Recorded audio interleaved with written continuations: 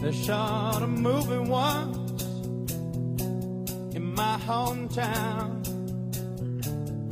Everybody was in it for miles around. Out at the speedway, some kind of heavy thing. Well, I ain't no movie star, but I can get behind anything. Yeah, I can get behind anything. Hello again. Welcome to episode 6 of the Devil's Cut podcast. I'm Angel. And I'm Mike. So today, it's just Mike and myself. Last episode, if you're listening, we had a very special guest, our friend Virginia. Yeah, we want to thank her again. That was amazing. Thanks for letting us absolutely roast you and make fun of your musical tastes. You were a good sport. I hope that doesn't deter other guests from coming on the show. But it was fun. I think everyone had fun. That's what it's all about. And yeah, we're always looking for guests. Everybody's welcome. I know we've got a few inquiries already, and a few coming down the pipe. Yeah, look out for. I think episode 7 will entail or involve the infamous or the famous Anu D and superfan Anu D, our local Midtown resident as well. And we'll be talking about electropop, so tune in for that episode. We're going to be recording it pretty soon. That's right. Murray, we have some email. Actually, so I've been away, went on holiday, so I kind of that's why it took so long to do episode 5. Yeah, our apologies. Buggered off to Spain to celebrate my wife's birthday as well as our wedding anniversary, but now we are back. Yep, and episode 5 is out. Of course, you're listening to episode 6 now, yes. But episode 5 is out. Episode 6, and like I mentioned earlier, Murray, as of 2:00 this morning, we already have 17 listens for episode 5, which awesome. So you guys seem to like our stuff, which is wicked. All right, we have one email. It is dated August 19th. That's the Devil's Cut podcast at gmail.com. Yes, so to get a hold of us, any of your emails, we'll read them online, but devilscutpodcast at gmail.com. And Twitter, Devil's Cut Pod, at Devil's Cut Pod. Yeah, and as mentioned as well, if you want to listen to any of our episodes, we're on iTunes and on SoundCloud, so please search for us. But anyways, our one and only email that we'll read, dated August 19th. It's an interesting one, folks. So... it is from one Monsieur Mustachio at Monsieur Mustachio at gmail.com. Now, I'll read at the very end. The end of his email says, please read my emails with the accent you expected I would have. So, which I'm going to do right now. So I'm going to read Monsieur Mustachio's email right now. We had a little discussion who had the better fake French accent, and Angel one hand. Apparently I do. So here goes. Bonjour Angel et Michel. Je m'appelle Monsieur Mustachio, but you may call me M. Okay, M. I découvert your podcast as I make recherche of Diables Coupé, my favorite method d'envers. I am, how you say, a juicer, a preab, an ivrogne. What the fuck? While I find your Anglais challenging, your love of Ray Jepsen curious, and your interest in American baseball infuriating. Je suis intrigué by your opinions and topics de musique. American baseball? I think it's just baseball, man. I would like a request for your top selections. Quote, best songs of summer. We got to do that soon because I think summer's winding down. Yeah. You may also comment on best drinks of summer as accompagnement de musique. I await response avec excitement. And Diables. M. Wow. I don't know what the hell to make of that. That's the strangest email we've received for sure. Sounds like a fan. Sounds like great. A fan. Yeah. Monsieur Mustachio. I'm curious to know if he's French Canadian or if he's France. French. Haiti. Maybe he's Haitian. Who knows? Other French-speaking parts of the world. Cote d'Ivoire. Who knows? I'm not really sure. But yeah, you know what? Well, I think we can probably squeeze in a best songs of summer before the actual official end of summer, which I think is in September. September 21st. Yeah, right? Yeah. That's the solstice. Yes. And we like drinking, so we'll definitely talk about best drinks of summer. Yeah, I mean, Carly Rae Jepsen is our intro song. Yes. So that's not going to change, unfortunately. That's never going to change. No. So this is a great email, Monsieur Mustachio. I mean, wow. We have to reply to this, I guess. We'll have to do that at some point. Yeah. Over the next couple of days. Absolutely. But anyways, thanks as always for emails. Thank you in particular. Keep them coming, Mr. Mustachio, and we'll definitely read them online or on our podcast. All right, today's episode is a very special one. Today we're going to talk about the Tragically Hip. If you're a listener in Canada, you'll know exactly who we're talking about. Mm-hmm. Hell, you might have already seen them in their most recent the farewell tour. So we're going to talk about the Hip today. Let's do it. All right.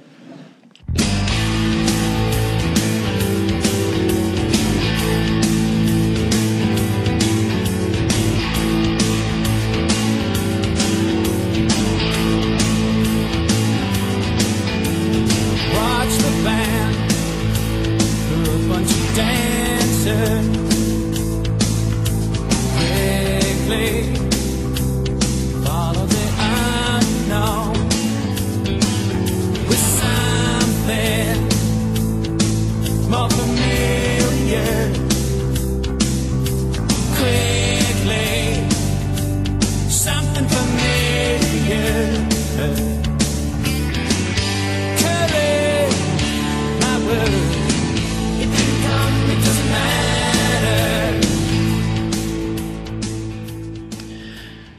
Okay, Murray. All right. For those people, I guess for those of you who are listening who don't know,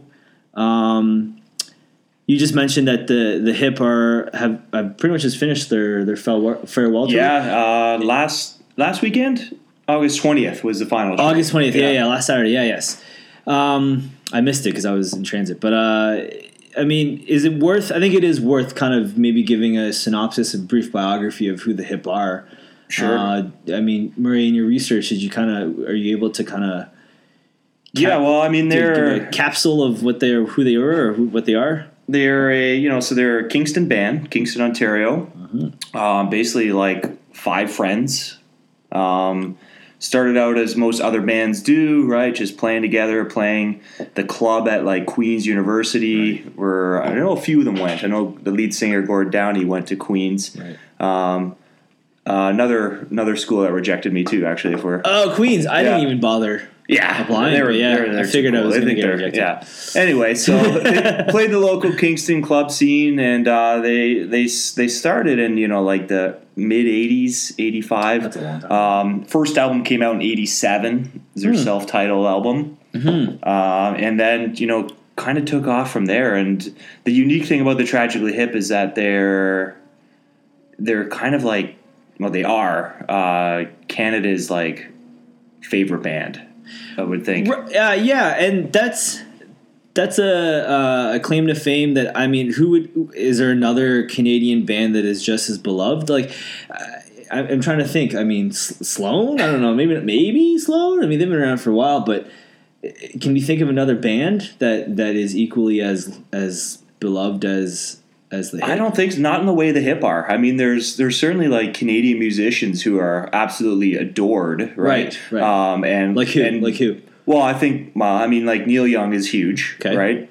And even if you want to go genres that maybe we don't like so much, although maybe recently with Justin Bieber, right? People go nuts for this guy, right? And in particular, young girls and exactly, right? Yeah, for sure. But I think when it comes to universally and in a different way than those bands, I think the Tragically Hip are.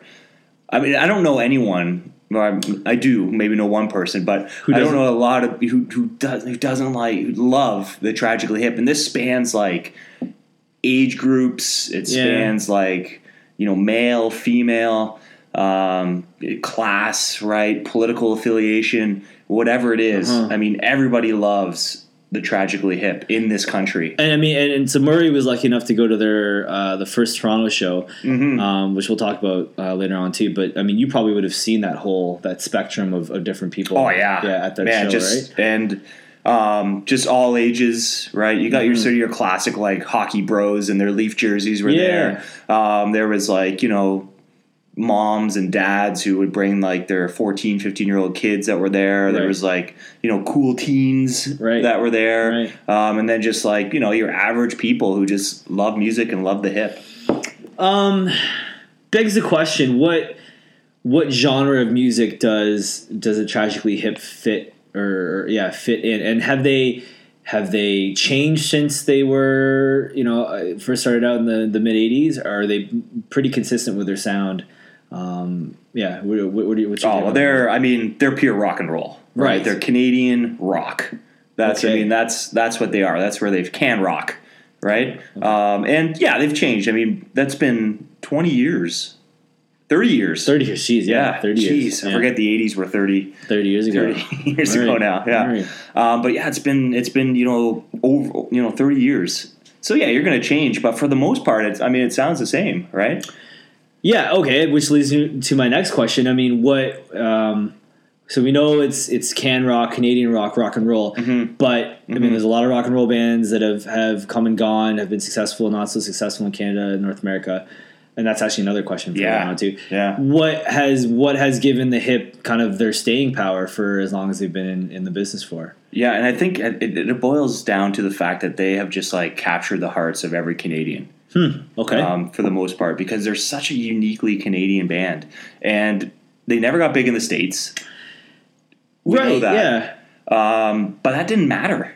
They were like bands before them. You had to leave, right? You had to leave to get big. So we're talking like Neil Young, Joni Mitchell, right? Like these Bryan Adams. Yeah. Right. I mean, that's where you went to get big, and then you kind of like, and a lot of them moved to the U.S. A lot of Canadian celebrities moved to the U.S. Actors, right? I'm curious if it's because was it for a lack of trying, or is it because the hip just simply didn't? They knew where their niche was, and they really didn't. I mean, they didn't care to make it big in the South. Like, what? I mean, what's your take on that? I think that's what it was. I mean, they played SNL. Oh, they did. Yeah, wow. I didn't realize that in 1995, and they were introduced by Dan Aykroyd. Who fellow Canadian? Yeah, exactly. Who probably pulled a few strings to get these guys on there, right? Like, I mean, Lorne Michaels Canadian too, sure, I'm sure, but still, you know, who's ever in charge of the music there probably had to get a few strings pulled to get them on there.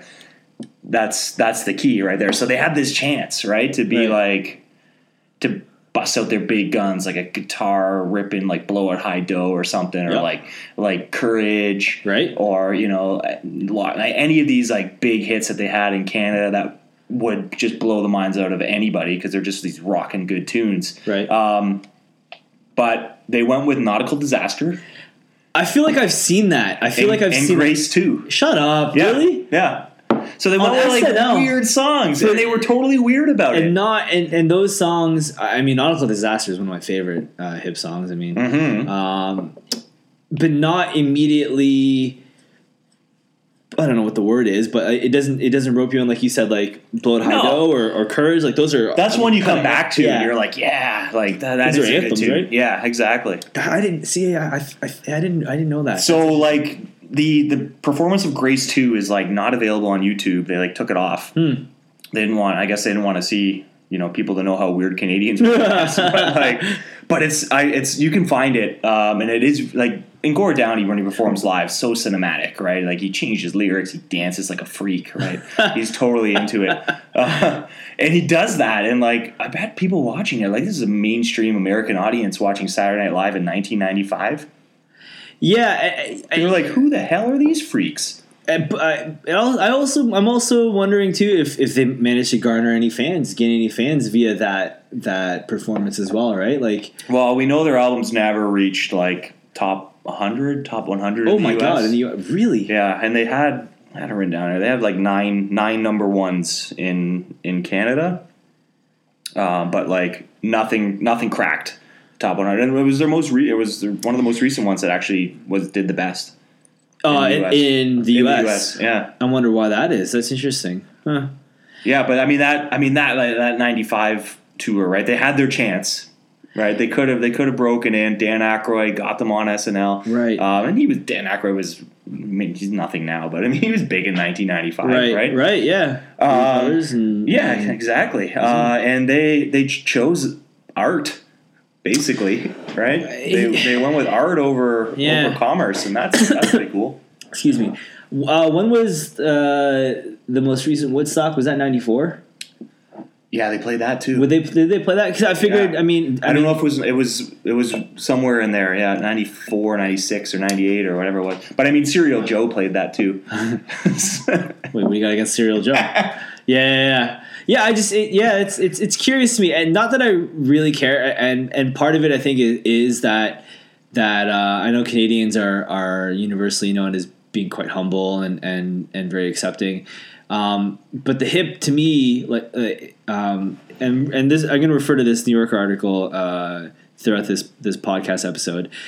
But in spite of, or regardless of their lack of success in the States, this author goes on to say that the Tragically Hip really do only belong to the North, and the North being Canada alone. Yeah, and there's absolutely nothing wrong with that. I think that's amazing, and it's pretty cool that they're as loved as they are in our country. Yeah.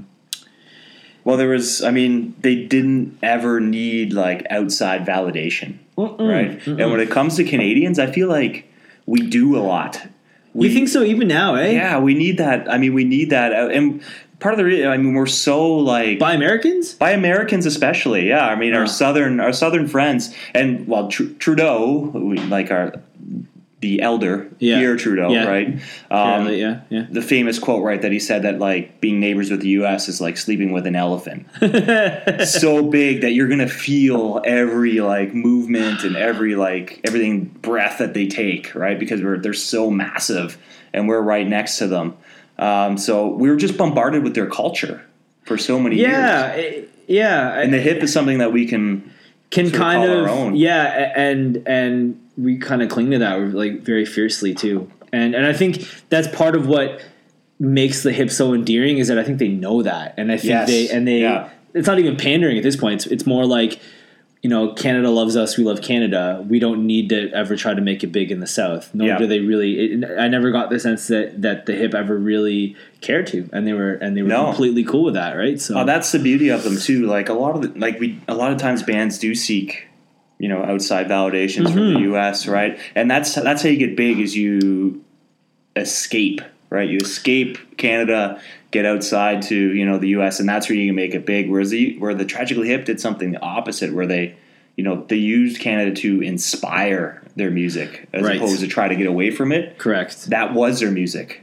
Canada was their inspiration, the nation.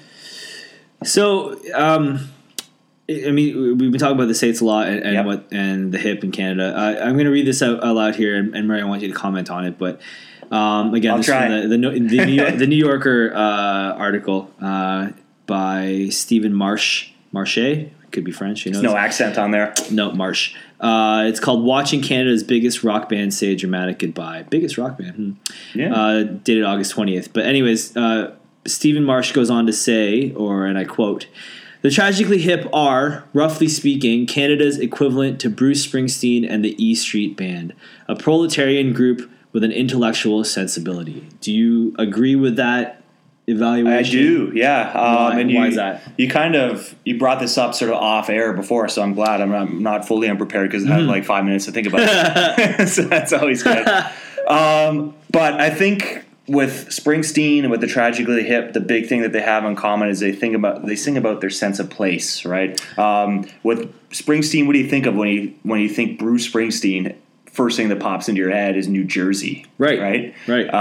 Tragically Hip, they got a much larger geography to cover because you think of all of Canada, which is massive, right? But it's the same thing. And the other thing that they both have in common too, and I mentioned this earlier to Angel, was it's not just blind patriotism. that they're singing about. So when Springsteen sings about America, or the Tragically Hip sing about Canada, Springsteen songs are protest songs. They're about the working man. We know Born in the USA. Like people, take that as like, America, USA, America's number one. But that's a protest song. And it's been used by politicians, absolutely, for that purpose, right? It's a protest song about how Vietnam vets were treated. Tragically Hip, same thing, right? They cover the dark side and the mistakes that Canada made. It's not just trumping up the nation as like this is the greatest country, right? It's nationalistic, but it's not blind jingoistic. We are the best kind of nationalism. And you mentioned off air as well a couple of hip songs that kind of fit that bill that are more or less not necessarily protest songs, but kind of speak to Canada has a checkered history as well. Absolutely, not nearly as pristine. But what are those songs that you mentioned? So we're talking about Wheat Kings, which is about a young man, David Milgaard, who was. Yes. Yeah. Oh man. Arrested for a charge and went to jail for murder for 20 years. A crime that was later figured out he didn't commit. There's a lot of their lyrics are a little clouded, but nautical disaster. Maybe talking about Dieppe, right? Yep. That's one theory that's out there. So again, that was when we think of World War II in Canada, we think of Dieppe, which is a great disaster. And Goodnight at Attawapiskat. About the struggles of the. First Nations in the North, right? And how old is that song? That one's pretty new. That's off their 2012 album. Oh, okay. Because that actually that makes sense chronologically, timeline wise. Yeah. Because there's still a major crisis going on right now in Attawapiskat. And Gord Downie was recently invited up there to talk to the chief too, and he did. I mean, I remember talking about this in civics class that I taught last year, but. Just insanely high suicide rates, and we've all seen that in the news. Totally. But I mean, again, it's almost quintessentially Canadian for a band like this to create a song about that and raise awareness about it. Right? He also had a charity song too that he wrote. Really? Yeah, it was called Land. Okay. Yeah, and it was with you. There was a guy from like Midnight Oil. Midnight Oil? Yeah, that 7'5" monster. I like me some Midnight Oil. Yeah. Yeah. He is Australia's environment minister, or at least he was until recently. What? Yeah. So he's out of the Midnight Oil business. But what? It was a song with him, and there was a few other people involved. I can't remember exactly who it was, but yeah, it was called Land, I think. And that was like mid-'90s, so like kind of at the height of their popularity. Huh. Go figure, right? Yeah. Go figure. Murray, I mentioned this earlier at the beginning of the broadcast. You were lucky enough to go to one of the third last, I guess, because they played 2 shows in Toronto and then the one in Kingston. No, they had Hamilton. Oh, Hamilton. Yeah. So okay, one of the last few hip concerts ever. Yes. Do you want to talk about that experience, kind of start to finish, and what were your highlights? So first of all, it was. I think probably most people in Canada anyway have at least seen that last show. Yeah, the one that they played in Kingston because it was broadcast. A lot of people PVR'd it, watched it. So you got a kind of a sense of what it was like. It was long. They played everything you wanted to hear, and it was emotional. Right, that was the key. The really cool thing about that show too is they played 50 Mission Cap. Yeah, which is great song. Which is a big one. Again, Leaf fans, right? They ate it up. A lot of people in Leaf jerseys were like, they're finally playing it. Bill Barocco. Yeah, they brought the Bill Barocco banner. No way. Because in the summer they take them all down. That's so they cool. Brought it back. It was hanging That's up. Freaking cool. But I love it. I love that song, and I love watching Leaf fans react to that song because Gord Downie is a diehard Bruins fan. I did not know that. He loves the Bruins. Loves them like I like the Blackhawks. Why does he love the Bruins? Is he Bobby Orr fan or what? He's a Bobby Orr fan. He mentions Bobby Orr and his song there, right? Loosening his grip on Bobby Orr. But so was his godfather is Harry Sinden. Oh wow! Who is Bruins coach or was a Bruins coach? Yeah. Right? Oh wow! He used to be in real estate, sold them their house. They became friends, with his parents in Kingston, and it's his godfather. Harry Sinden. And him and his brother. He actually does have a brother named Mike, like in the song. are both Bruins fans, and they talk like all the time about the Bruins. He loves Get them. out. So like, I think a lot of the Hip fans assume that he's a Leaf fan because I would have made that. I would have wrote made that song. connection. Yeah. That's crazy, man. But no, he's a diehard Bruins fan, so I love watching people react to that. But the show was just unbelievable. It was so emotional. Like there were tears, or I had tears in the eyes. It's a good thing it was dark in there.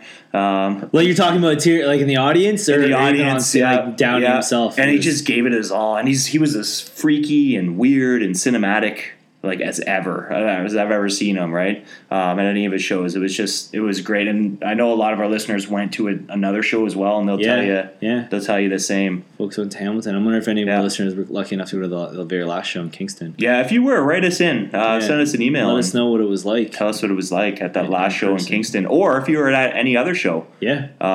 Send that in. That'd be cool to hear from that.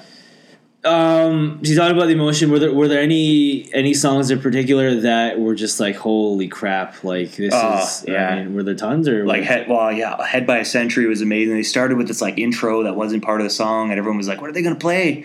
And then they just kicked into it with and people went nuts. I love Wheat Kings. They played that. I mean, they basically everything I wanted to hear and was on there. There's obviously they can't play it all because they've got 14 albums, like we mentioned. Yeah, yes. But they can't play it all. But they played. It was awesome. It was very well done. So I mean, do you like remember your first like sort of Tragically Hip like? Yeah, it probably would have been in like middle school. Definitely middle school. For whatever reason, and it might have been the video because it's just like. But I always thanks Much Music. Yeah, Much Music. Oh Jesus! But I was a huge fan of Nautical Disaster. Yeah. I mean, 50 Mission Cap was a great sing along. Yeah, I'm for whatever reason that Nautical Disaster really just sticks with me. I remember the video being like it's just him on like a rock and like the tides coming in, I think, and like water and like a lot of water imagery in their songs. Yeah. There's one other. I will full disclosure. I mean I admire the Hip. I like them. I wouldn't say I love them. I'm certainly not a diehard fan. So my kind of taste of what I like about the Hip is probably a lot different than most Canadians. But there was one other song that was a little bit more recent, probably 2 or 3 albums ago. But I remember the music video. I think Gord Downie's dancing. He's doing a lot of dancing in this video. I think it was like. Oh shit! Probably his freak dance. Like, is he freakily dancing, or is he? It reminded me of is it Music at Work? Yes. It reminded me very much of Christopher Walken. Yes, yeah. And I was just like, this guy is amazing, and I kind of. Yeah, he's got the tie undone and the short sleeve shirt, and he's bald by then because that was 2000. So yeah, but no, I mean. I can't. I was a little bit disappointed to miss the show. Actually, it's funny. Our Virginia, who was on episode 5, she came back early from her. Not early. She came back from her month-long super fan tour there to go to the one of the Hamilton shows. She doesn't regret that at all. But of course, not. I mean, I don't know. Are they my favorite Canadian band? No, if I were to find out, I could probably say no. If I were to find out tomorrow that either Win Butler or Regine had a terminal illness and they were doing a farewell tour, I'd probably try to go to every Arcade Fire show. Hit them up, yeah. And again, that's I don't know why that is, but again, I still do appreciate what the Hip represent and what they mean to a lot of Canadians, and it was just cool. I wonder and. I remember there was a picture on Twitter that went around or on the internet of Justin Trudeau and hugging, embracing, and Gord Downie embracing. Begs the question. Didn't hear a peep from the former Prime Minister Harper. I know we don't want to get too political here. Actually, I don't care. Really, screw that guy. No, I mean, it makes me wonder. Like, he's Canadian? He was our prime minister. Like, I mean, would he have reached out in the same way? Because they're hugging. Yeah. I mean, it looks like they're fucking old friends. Like, it literally looks like Justin Trudeau is saying goodbye to a friend who has terminal cancer. And I think the whole nation did too. That was the point of that that tour and that show. It was great. Yeah, I'm always curious because a lot of folks were like, some people panned the photo because like, we can't even see Gord Downie's face. Or I'm like, that's not, yeah. But like, part of me thinks Stephen Harper would have just given him a really cold handshake, like he does his son when he drops him off at school. Yeah, exactly. Oh, his son, really crazy sidebar. My cousin Matthew lives and goes to school in Windsor. He played volleyball. Still plays volleyball. Stephen Harper's son was on one of the Ontario teams. And, Stephen Harper he was at Rim Park watching his son. Oh, really? Get absolutely clobbered. Beautiful. Everybody in just volleyball, like he did a year ago. Oh man, in the election. Everyone tried to just smash the ball into this kid's face. Would you say it was a majority? Of it was the majority. It was amazing. Awesome. It was amazing. I mean, we're up to half an hour here, but before we just wrap this up, I got a few like fun facts I want to toss in here about the Tragically Hip we may not know that I heard on the radio or have just looked up. So, Rock Band actually introduced Blow It High Do. What? One of their games, so you can play that. No way. Yeah, it's there. New edition. So that's the first and only Tragically Hip song in Rock Band. No way. Probably the only one you're gonna get, so you can go with that. Huh. Another thing too that I realized or looked up as well was, do you remember the movie The Sweet Hereafter? Is that with did it have what's her face? Sarah Polley? Yeah. So this was like probably the most Canadian artistic moment ever. Yeah. Where in that movie, shot in BC, directed by Adam McGoyan.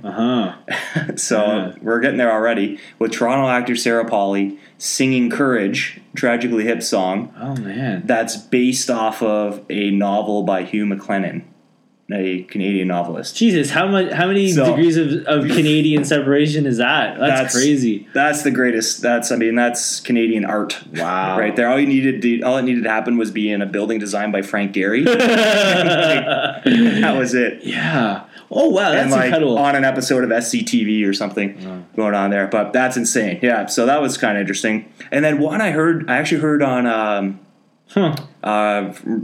Richter Fry on CBC Radio. Richter Fry. Yeah, exactly. $1.65. $1.65. Mentioned or talked about how in 1989, I want to say, right? Nirvana opened up for the Hip in Madison, Wisconsin. Insane. That's crazy. That was like that. I was like, what? Really? 89. So what? I think it might have been a little early. It might have been like 87, 88. It was like. Had Nirvana even released anything at that point? They had like 4 songs.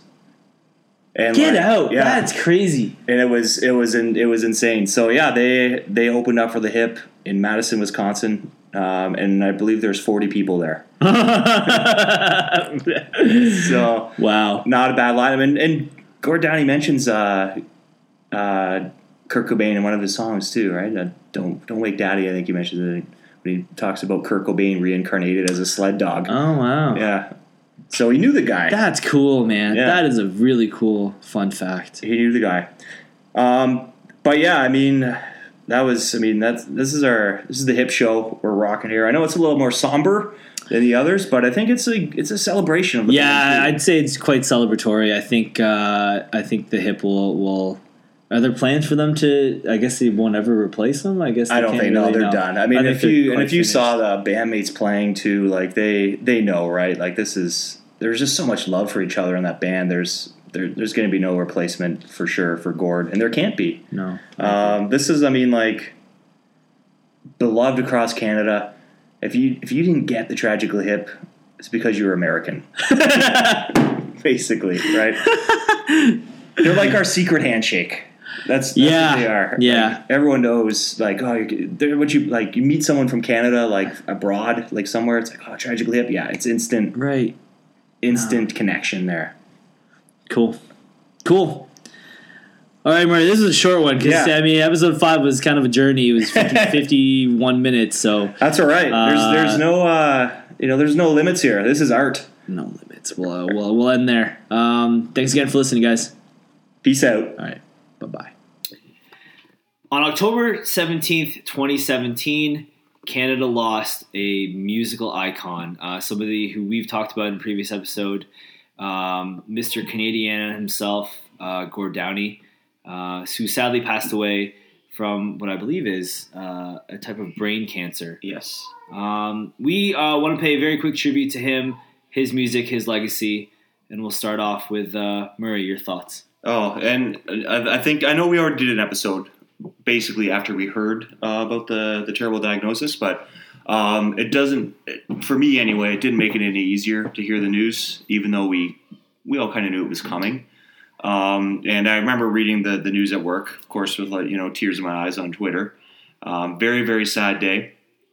And very fortunate, and I know we talked about it. We talked about the Tragically Hip to be at one of those last shows, and Jacob alluded to it too, just about how music connects people.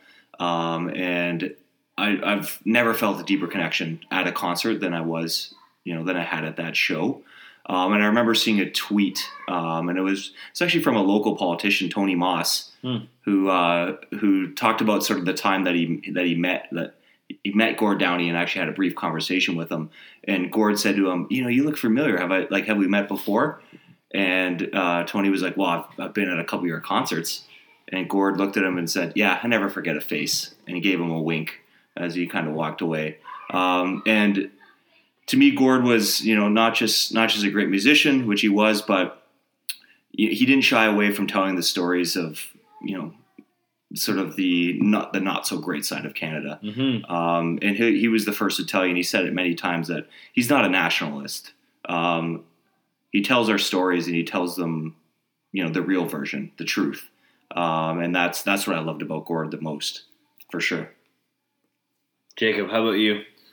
So on the morning that Gord Downie passed away, I was driving the kids to school and my phone buzzed, and Jordan looked at it while I was driving and said, "Oh no, Gord Downie died." And then who's he? And I explained a little bit about who he was.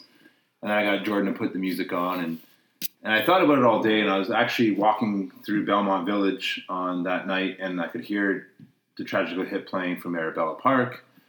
And then that made me kind of think about Downie's legacy. And I wrote a post about how part of what I loved about Downie, I love the music. I've always enjoyed the hip. It's great driving music. It's probably the best road trip music I've ever listened to. It's great running music. I've always loved it. But I also loved the fact that Gord was speaking up about political issues, and I mourned as much on Wednesday the loss of our activist as I did the musician. And so I posted on Facebook just a little bit about how, as a country, we were mourning Gord, not all these RIPs for Downie, and thought the real way for Gord to rest in peace is to actually address the things he was most concerned about. So I posted about the Downie Wenjack Trust, where Chani Wenjack was kind of the focus of Gord Downie's last couple of years, and what he wrote about, The Secret Path, and so forth. And I think that one of the things that's probably worth reflecting on as we go forward is that we mourn more universally about Downie than we have maybe a lot of people in Canada. The Indigenous communities in Canada mourn Downie's passing as much as, I remember going to Grand Prairie to try and find my brother, and he and his wife were his girlfriend at the time, were at a Tragically Hip concert in Grand Prairie, because the hip played everywhere. And they played, and they were, I don't want to, be disparaging, but they're popular among all strata of society. Mm-hmm. And so I think there's an opportunity to say we all mourn Downie, so let's maybe listen to Downie's call for addressing what's happening in the North. And I hope that that's the legacy. As much as I love the hip, I hope that's the legacy of Gord Downie. So on that note, to Mr. Gord Downie, may you rest in peace. We hope you're in a better place. Canada is certainly in a better place for having had you play and perform your music. So here's to you, Gord.